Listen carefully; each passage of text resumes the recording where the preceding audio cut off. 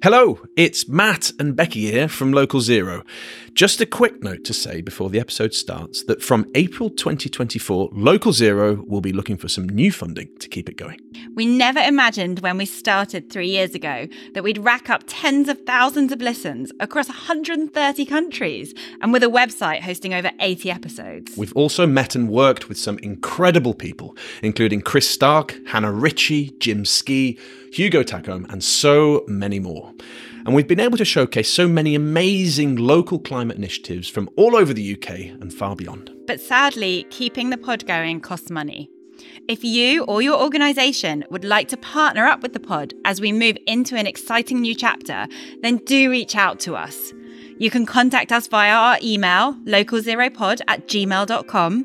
That's localzeropod@gmail.com.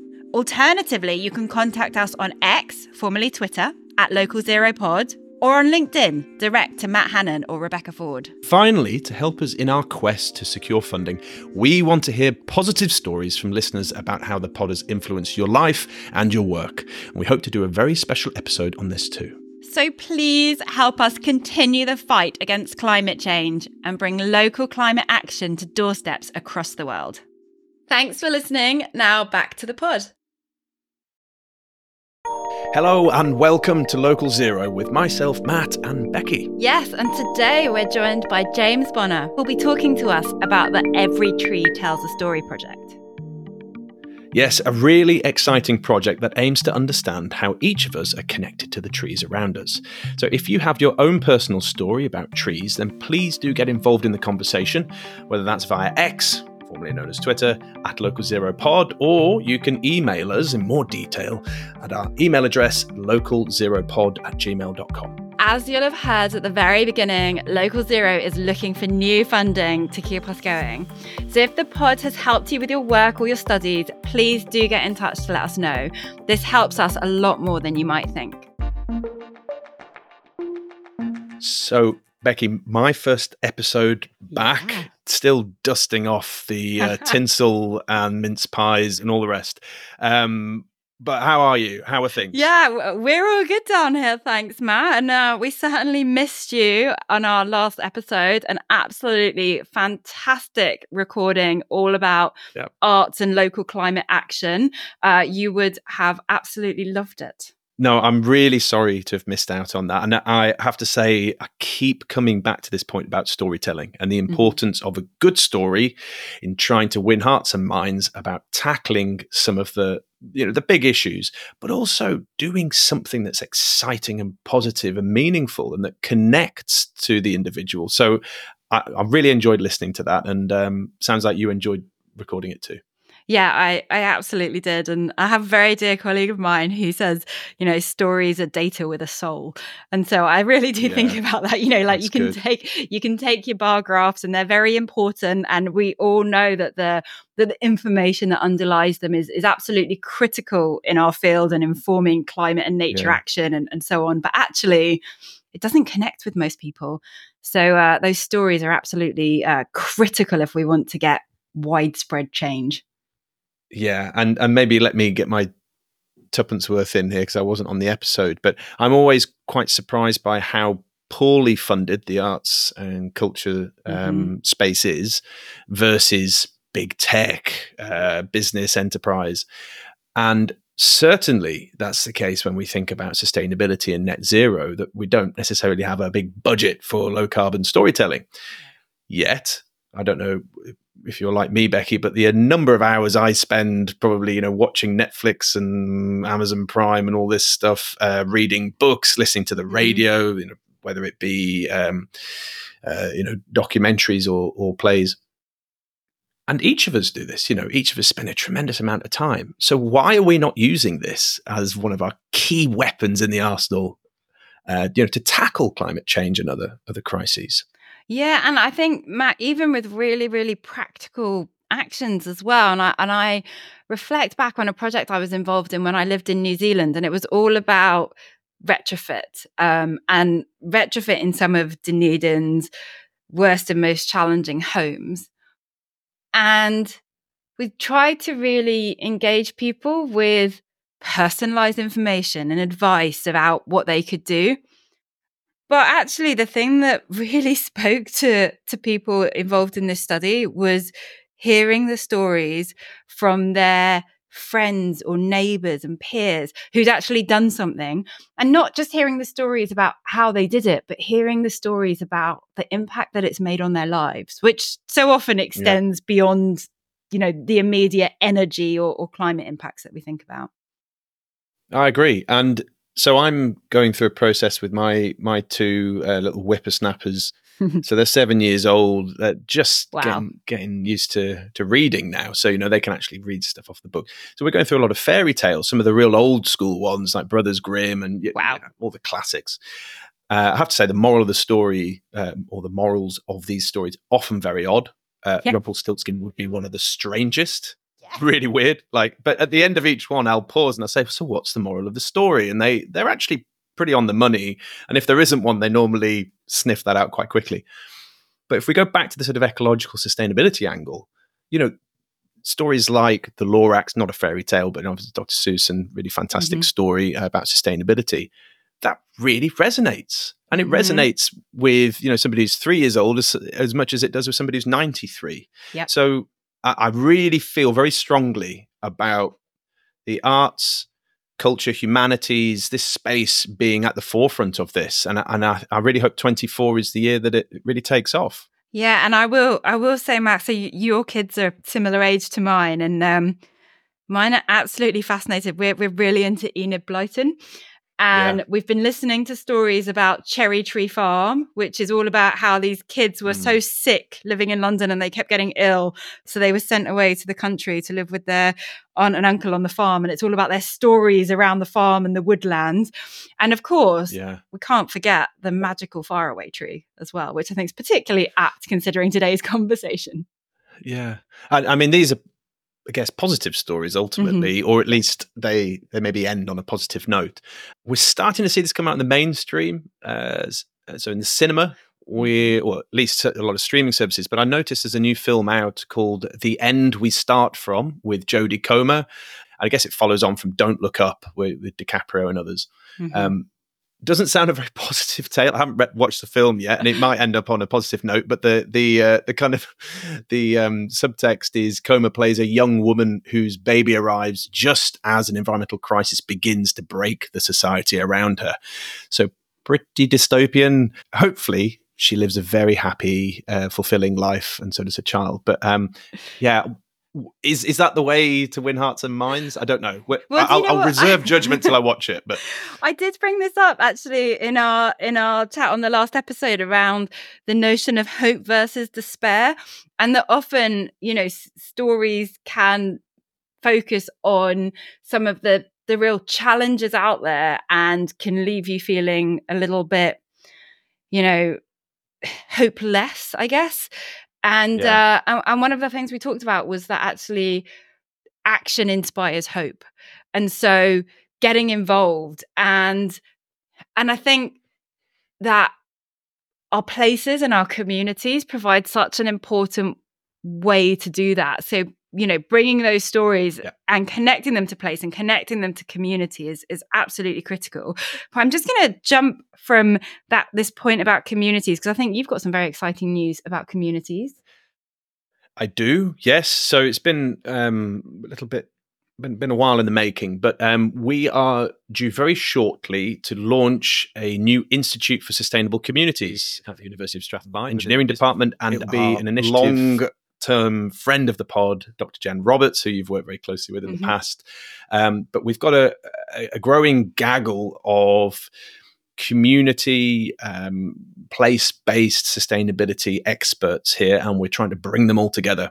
And I do think that, again, 2024 is going to be the year that, particularly in the UK, communities rise to the fore of the news agenda. We're seeing already happening in Scotland with the transmission lines potentially crisscrossing across the Scottish Highlands and Islands to get electricity down south. What does that mean for local communities? That's a very isolated example, but we're looking about how we can empower and enrich communities through our research. So busy time for me and colleagues.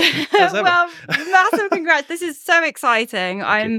absolutely thrilled for you, but I'm more thrilled for the wider research environment, because I think so often we focus on those, the supply side of energy and on, technological solutions to the climate crisis. And actually, that's very important. I'm not dismissing it, but we don't focus enough on people and communities and what the amazing groundswell of action that's happening there. So I am absolutely thrilled that you are bringing that to the fore, and that Strathclyde has supported that and is really driving it forward. It's absolutely brilliant news.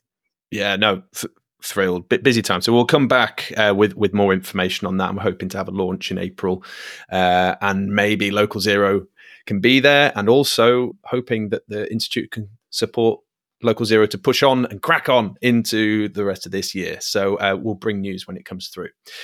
However, what has been occupying the mainstream news of late as we speak, and in fact, we've just survived another one, are storms. So often at this time of the year, Local Zero hosts reflect back on how did we get on. I think previous episode before Christmas, I think we had Paul Fraser was nearly washed out of his house. Yes. So we've had two more. We've had Aisha and Jocelyn. Mm-hmm. Really bad up here, particularly Aisha. I woke up to a number of trees down. Given the episode is all about trees, it was a moment of loss or renewal, as some might frame it. How was it down Cornwall way?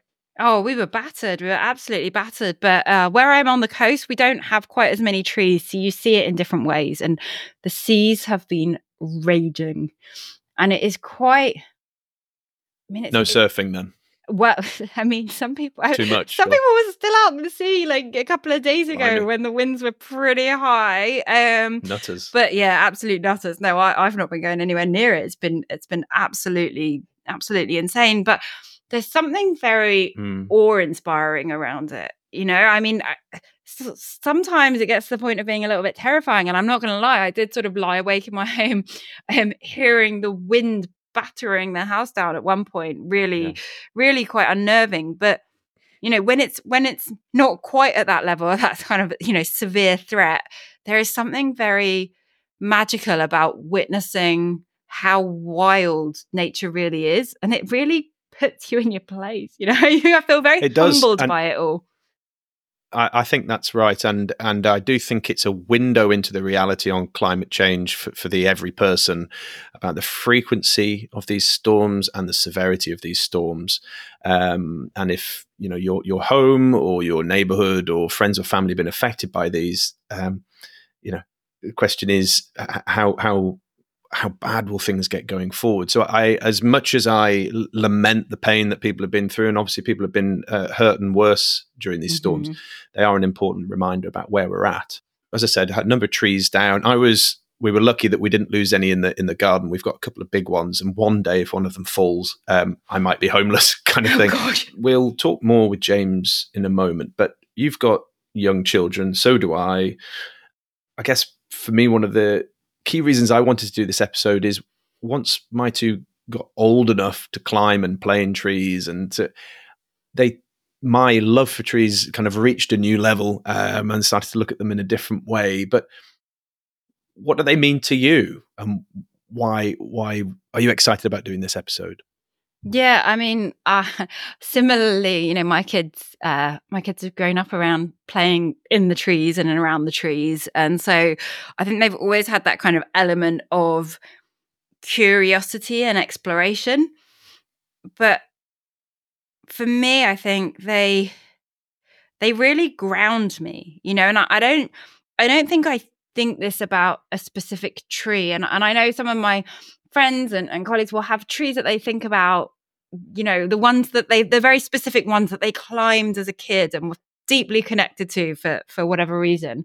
I think for me, it's more the serenity and peace that being in a woodland area brings to me. Yeah. And the ever-changing quality of that over the year, and how different that is in the summer shade it brings, or in the leaves that come down through the winter, and the beautiful colors, and then the rebudding in spring, and that kind of new life coming into being. And I just feel so kind of peaceful and calm in those areas.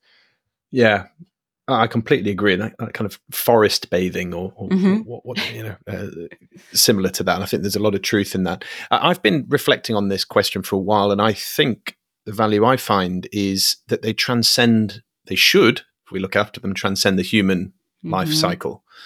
And there was a tree that really, I thought, put this into perspective. There's a little two sort of, I hesitate to say towns, but the kind of large villages in Perthshire, Dunkeld and Burnham, separated by a large river. I think it's the River Tay, but if I'm wrong, somebody kick me.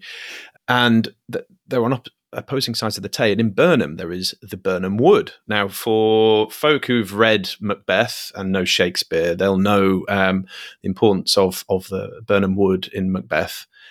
And if you go to that wood today, you will find the Burnham Oak, which is in my trusty manual of Scotland's heritage trees, which, as a tree geek, is akin to the Bible.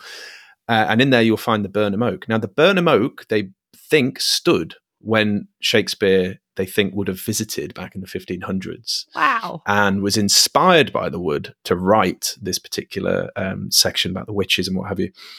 And it's still there. And I've got a picture of my kids inside it. Now, why is that important? Because I think it puts me, and it should put all of us in our place on two fronts. One is how fleeting our time is and how nature transcends that. And the second is to disrupt that in a moment, whether it be to, accidentally sort of trigger a forest fire or to slash these trees down or for whatever purposes. You are disturbing centuries, potentially millennia of growth. And so it's this notion of longevity versus this instantaneous disruption of that ancient order of things. And I think that's where humans fit in. We can really cock things up very quickly.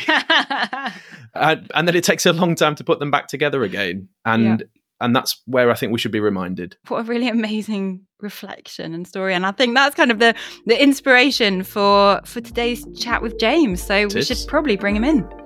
Bring him in. My name's James Bonner. I'm a research associate at the University of Strathclyde, and I work on a project called Every Tree Tells a Story. Welcome, James. It's a pleasure to have you on the pod. James and I bumped into each other recently in the Cairngorms National Park. We actually been working in the same department for a while and hadn't quite connected about this really exciting project, which we're going to hear more about. I think it took a few days in the midst of a whole bunch of trees in the most beautiful setting, icy cold Cairngorms with people ice swimming and what have you in the loch, to really get a sense of the importance of your project and what it might mean for all of us. So why don't we begin at the beginning? What is your project about Every Tree Tells a Story, and how did you end up getting so involved with the trees? Yeah, thanks, Matt. The story, or Every Tree, as we shorten it to, started in spring 2021. I joined in summer 2022, but it's really a group of friends, as people kind of refer to it, some academics from institutions in Glasgow and elsewhere, some local authority professionals, and also some other creative practitioners who have got together for the love of trees, to share knowledge about them, to hopefully affect some policy decisions, but generally share that passion and care for trees. From my own point of view, trees are not my research background or area, but I've always cared for trees, always seen trees. I have a favourite tree in park nearby me, which I cycle past every day. I take photographs of it from the same spot, and I have this kind of compilation for 5 years, and it's become a bit of a friend to me, particularly over the last 5-6 years when we've had those detachments from one another. So that's my tree association. Very good. And before we get sort of more into the project and why it was established, I was taken at this Cairngorms residential. We had a collective of different researchers with different backgrounds, and we all had to sort of stand up and talk a bit about our disciplinary backgrounds and what we did and why it was relevant to sustainability. And I think you were the only person in the room who stood up and said that you were an accountant by training. And I was quite taken aback on the one hand and really pleasantly surprised that we had somebody who was an accountant who was working on such a kind of exciting, different and very kind of ecologically minded project, which was about people and trees. So maybe if you just take a moment to connect accountancy to trees, if you might. So how long have we got? Well, I'll try and make that long connection. Well, my background, my undergraduate was also at Strathclyde. In fact, I'm triple graduate of Strathclyde now. So my undergraduate was actually in a degree called Technology and Business Studies, which no longer exists at the university, 20-something years ago. And that was in accounting and manufacturing engineering. So a combined degree, and I followed that through. And, I've always had a lot of doubts about my background in accounting or to study accounting. We make these choices at an early age. You're good at maths, or, using numbers. But my interest has always been more widely in case my manufacturing experience took me into design, which is a passion of mine. I really got to the end of my kind of accounting degree that some colleagues at the university who worked around sustainability accounting, social ecological accounting, and I really realised there was a lot of space for me there around thinking about accountability. How do we think about value? How do we think about nature? How do we think of those things? And we're not quantifying or financialising is only one way of thinking about value. So later that took me on to a master's in ecological studies, environmental studies, which was becoming closer. And then after a time away of working, I eventually did my doctorate at Strathclyde, sat in accounting again through contact there, but on water and working with hydrology and engineering, really moving towards anthropology, the arts, critical geography. So I say I'm an accountant, but I've always floated water as my doctorate research, and it's felt very close to me because I feel quite watery. I tend to move and shift, very fluid, and go where people take me. Very good. I like this idea about accounting for nature and accounting for value. I'm listening to this. I'm thinking, I'm really fascinated by the project. And I used to live up in Glasgow. I've recently moved down to Cornwall, and I live by the coast. And one of the things that I've really recognized from that move and where I live is actually the difference in what I see in terms of the trees. Like, we just don't have the same sort of tree species, tree life. Like down here near the coast, it's a very different environment. And it's something that I was reflecting on actually over the Christmas period as really missing from living in Glasgow and living so close to some of the amazing, parks close to the city, and as you were saying, sort of up in the Cairngorms and the more kind of remote environments. And a lot of this was prompted by my 6-year-old telling me what he wanted for Christmas, and he wanted a book about trees to tell him how to take care and look after trees. And this request came completely unprompted. Like it just sort of appeared almost to come out of nowhere. And so I've been thinking about this a lot, and I just wonder, from everything that you've been involved in and from all the activities you've been doing with the Every Tree Project, what do you think it is about trees that makes us so kind of viscerally connected to them, even from that very young age? Is there something special about them? Yeah, I wonder this, and I think this is an interesting thing, and maybe we'll come to around how we go around collecting stories on trees, but everyone has a story about a tree, and an association to a tree. I mean, we see them very present. We've just come out of Christmas, and the Christmas tree is, this motif symbol of this yearly festival. But we see trees in places we are. We climb them. We associate with them. So they are out there in the world. They are part of our communities, and trees are special. But I think there's something about presence, and there's something about their age which is interesting. I think is that they often tend to be older than us, but they're not so old we can't kind of attach to them, and we can see them grow, we can see them go through seasonal cycles. So I think we recognise them as part of our communities, and I think this is powerful reason why we attach to them. But they're in stories, they're stories we hear from a young age, and fables and tales, and a lot of the language we use, something about them. So, James, I wonder, you mentioned there about the kind of capturing these stories. So when I was at this Cairngorms retreat with you, you were using postcards. So I just wonder if you could talk a bit about what the project did to capture these types of values and stories that Becky and yourself are referring to, because that's really difficult to do, to kind of distill that into a unit of data, as we sort of boffins might refer to it. Yeah, I think some good. And this has been one of the main methodologies, these postcards, which I have, which have been beautifully designed by a local artist. And this idea of using postcards with this free space on them, so they're quite large. They're not really small postcards, but enough space for people to write or to draw, to engage with some prompts. So our kind of prompt is, every tree tells a story. What is yours? And that's really all we've given people, and allows people to open up about the story of a tree. And really, it has been quite an evolving methodology, not one that I had done before, but in my own doctorate research, I use things like walking methodologies and deep mapping, which involves, drawing where you've gone and annotating and adding stories to it. So that kind of concept of collating has always been really important to me. But the postcards themselves, a lot of this over the last year or so was really me going out into the city and just encountering people in places with a bunch of postcards on a bike. Actually, I got a little post box built from a local woodworker, which was some planks of wood that were from a floorboard and were remade into a post box, so people could literally post into the box that I was carrying around. Again, that was coming from a tree, and it was this cycle where we're using pencil. The pencil used a tree as well with its wood. So kind of connecting all of those things. But yeah, me going out into the city, people just saying, can you tell us a story, please, about a tree? And that's been the experience. Did you find quite a strong engagement? Were there any particular groups of people that were maybe more engaged than others? And what sort of things were they telling you?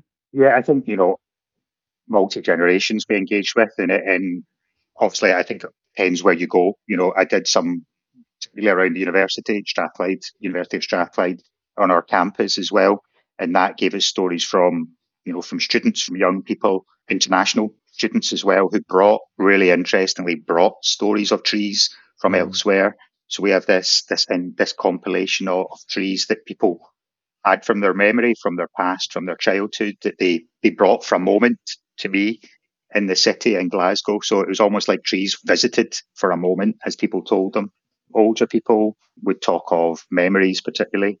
I also did one or two more kind of formal workshops with primary school children around, I think they were about 9 or 10. And they told us stories of tree. Interestingly, when we did with them was, tell us a story of a tree. And you can see sometimes a bit of, I'm not sure what to do. And then I'm like, you can draw. And as soon as that permission to draw was given, this amazing output. And I think this was a real reminder of, how we articulate stories, and that we go down the automatic line of, something articulating through words, but there's other ways of representing. And this is important, I think, when we go back to articulating value or articulating story or narrative of what's important. There's other ways of talking, there's other ways of seeing, and there's other ways of giving representation. The drawings are beautiful from kids. James, I wanted to kind of push a bit more at that about our connection with a tree versus trees. The first was whether, as humans, we're better positioned to have a connection with a tree singular than trees as a forest or a wood. And I rather glibly said this to you, I think, when we were walking, and because I'm a sucker for a pun, whether you actually have an issue where humans may not be able to see the wood for the tree, i.e. they have a focus on an individual tree and a connection to that, but then they kind of miss the bigger picture. And it's this issue where they might have a connection with a individual beautiful tree, but then not necessarily make the connection with that and the deforestation of virgin woodland. I think associated with that is also the different values that we ascribe to trees. And at the retreat, a colleague of ours, Arno from the University of Edinburgh, who's from Canada, said, trees really are lumber, in Canada, that we see these as a kind of the lifeblood of the local economy. So there's a couple of things here about our connection with an individual tree or the plural, but also that I think you ask most people in the UK, their connection with a tree, they're thinking sort of recreational, personal, family, rather than a job. So two wicked questions possibly, but is there something that's come up in your research? Yeah, no, I think this is an interesting thought, and it's a recognition that trees, and maybe when I was inferring about, the using pencils or the post box we had, there's an inference that trees are cyclical. They move through, our economies, our society, how we interact with them. And I think that's an interesting point from a philosophical idea, is that it's recognizing how trees social, they move, they change, they live, they die, we use them, but we're embedded with them in that sense. So I think depending on your perspective, whom you talk to, you would get a different discussion around trees, whether they were, if you talk to a woodworker or a carpenter, you would get a different discussion. Or, you talk to someone who worked in forestry, or these different ones. I guess from the group that we talked to, there were members of the public, and generally members of the public would see trees in the places they lived. And by extension, value is subjective. So I think that's a really good example of how, when we talk about, whether somebody values something that's environmental, ecological, we must understand their standpoint first. And I guess that to come back to the sort of accounting idea, that often use the idea of an accounting idea to give an account, and that's getting back to the underlying principles of what accounting is. And that idea to give an account is used more in the arts. It's used in, anthropology. It's used in political geography, is to give an account, to give a story, to give a representation. So these are accounts of people's association or valuing, which is, incredibly subjective. But, for me, valuation is a subjective idea based on, how we interpret the world. And that's, from an accounting point of view, is an interesting accounting or economic point of view, is to go back to how we think of how we value so much in society. And that's dependent on worldviews and potentially dominant worldviews, which, assert how value is represented. And does that take into account values which have been sort of pushed to the side? To bridge that point into the value of an individual tree versus trees, and I go back to the incident in autumn 23, I think it was, late summer, autumn, where we lost the sycamore tree, which was cut down. If listeners don't know what I'm referring to, probably heard of Hadrian's Wall, which was the Roman wall which divided ancient or Roman Scotland from Roman England, I should say, from Scotland, and was cut down in the middle of the night. And which caused a whole sort of furore around why was this cut, and a kind of national mourning. That sort of spoke about a value associated with a tree, yet you don't necessarily see the same upset about, well, you do in some quarters, but the trees lost through, for instance, HS2. I'm not saying that that's right or wrong, but hundreds, thousands of trees lost versus this singular one. And I would argue that more column inches were given to the former rather than the latter. Yeah.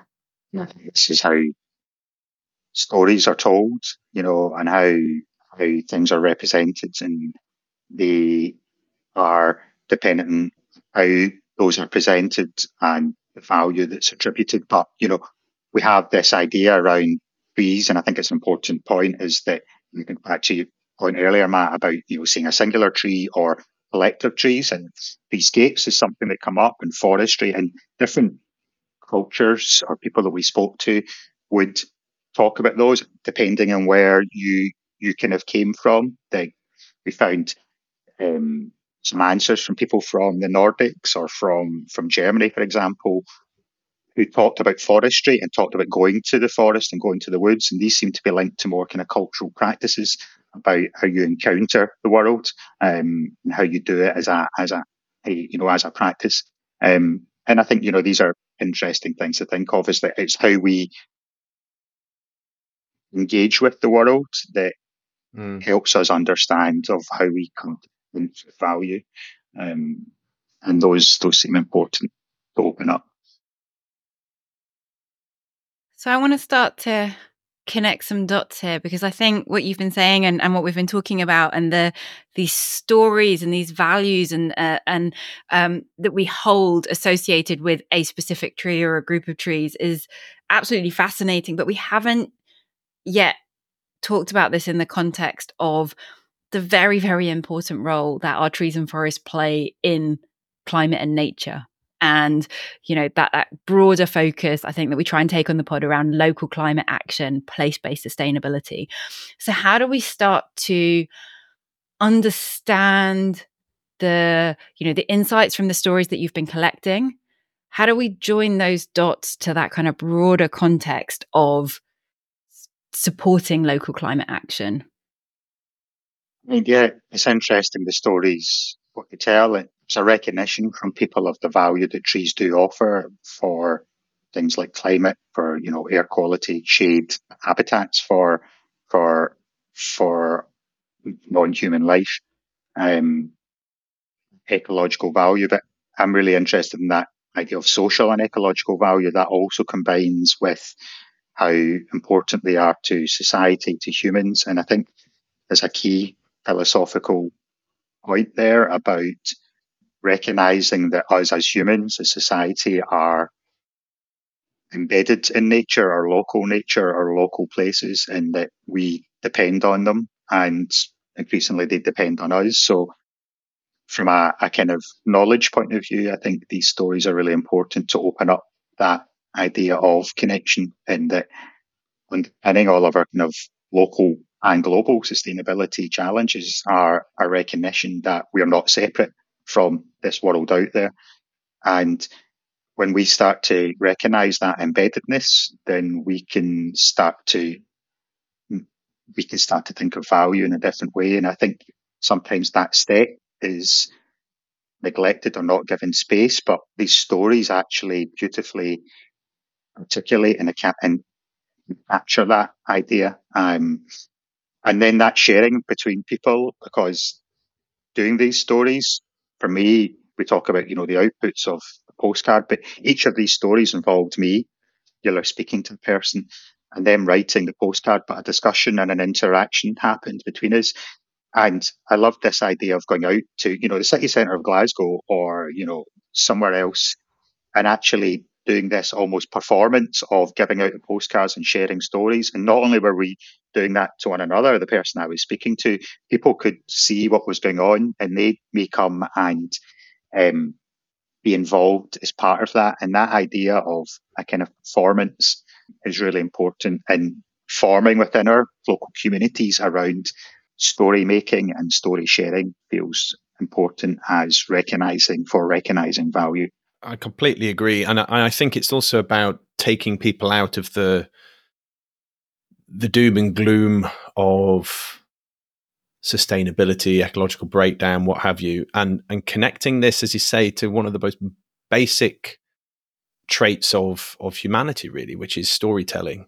And I do think this is something I keep coming back to, is about how do you excite people? How do you connect people? How do you inspire people in a way that sort of quietly and calmly connects them to the issue at hand, and begins to encourage them in a different direction, or at least encourage them to ask different questions. I think you've raised something really important about, these positive stories, if we call them, around trees. But I think it's important to recognise, within the stories, there's deep melancholy as well. There's loss of tree, and particularly which was really kind of hurtful was speaking to some stories coming from children who were recognising death of tree. They were recognising climate change. They were recognising there's thread of eco anxiety coming through what was being written. So I think the value of the postcards as well is that they allow for a complexity of story to emerge from what's being written.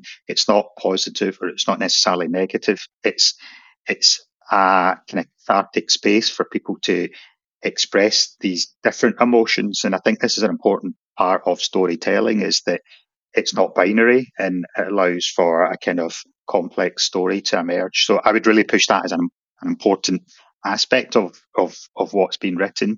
And so, to think about taking these these stories. We have started working on some specific outputs around, policy paper and some academic papers, which will be important for us within the university. But for me, ours themselves, the value of the story is something that needs to be protected. So, I sought to archive them and hold them and display them, So one of the things I'm grappling with, I'm a policy wonk, and I know Becky is too. We're often what the work that we do leads back to how can it impact upon policymakers, civil servants, parliamentarians.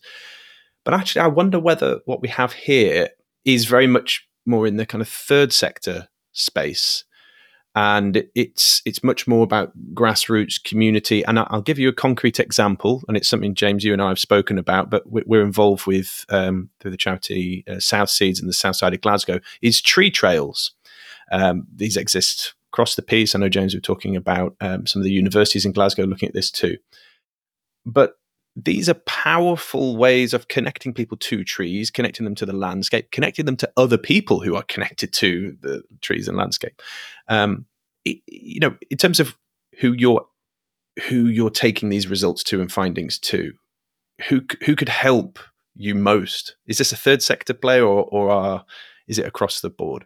Yeah, thanks, Matt, for raising the tree trails, because that is an important thing. And we did one of the things that emerged from this, actually as part of another project as well, about health and well-being and getting outside and physical activity, which is other work I do at the university, is that getting outside and finding the trees within our city, these trails. But it's this almost, let's go and look at some trees, actually just brought out connection between people, allowed them to talk about the trees, but allowed to talk to them with one another in this fluid way of walking. And this is another part of my research about walking methodologies, walking with water, walking with trees. And the way we walked is at a tempo that allows us to think and converse. And this is what we've always done. Deep aspects of philosophy have come from walking. That's the basis of a lot of this. And I think that combination is one that I really want to take forward. The trails plus the postcarding, this methodology that is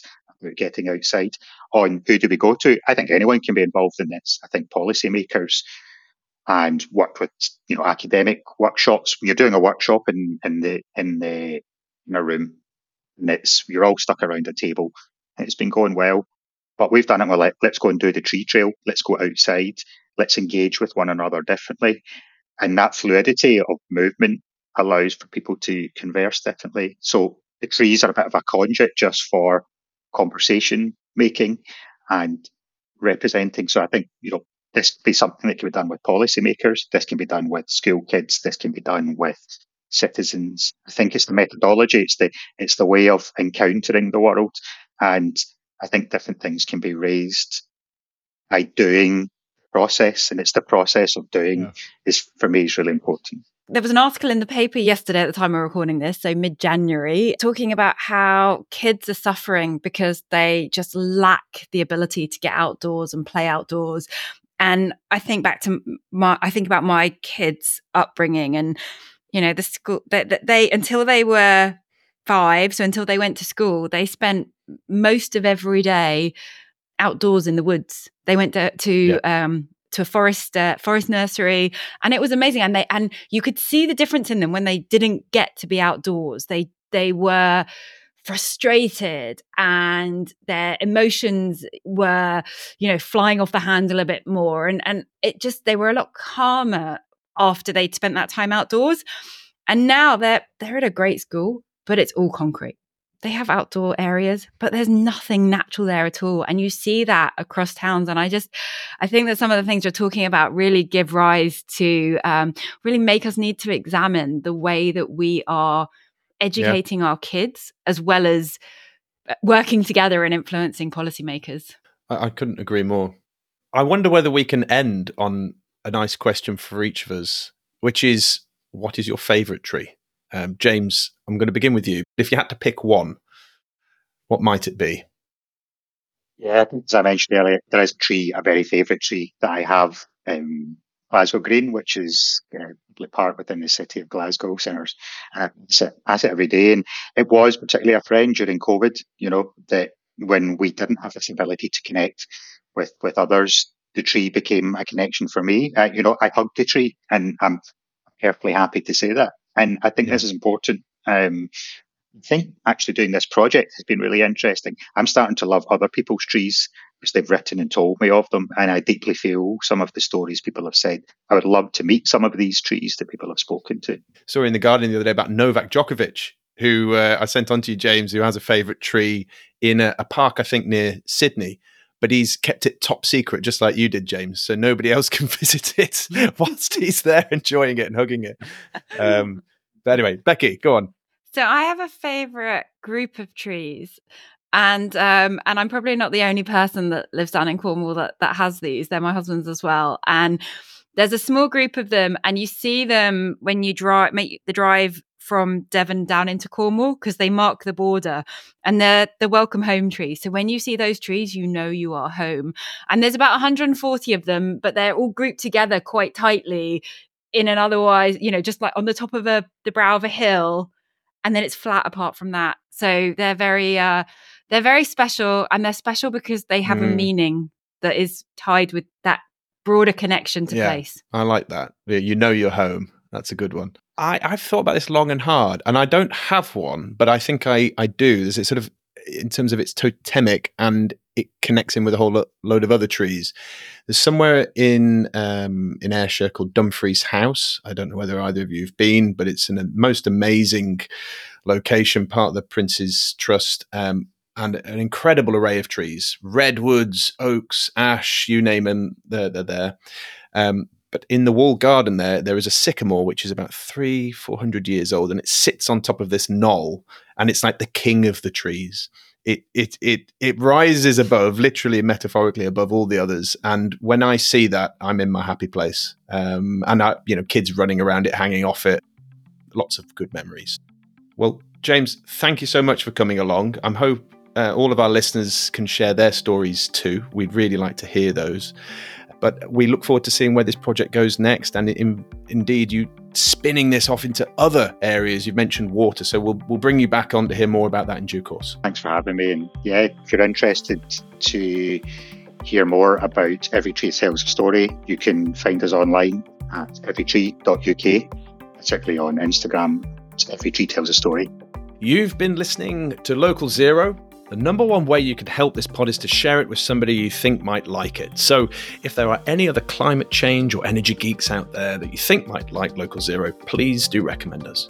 On our website, localzeropod.com, you can find and listen to the back catalogue of episodes we've recorded over the years. And do please email us at localzeropod@gmail.com if there's anything you'd like us to discuss in future episodes. But for now, thank you for listening, and goodbye.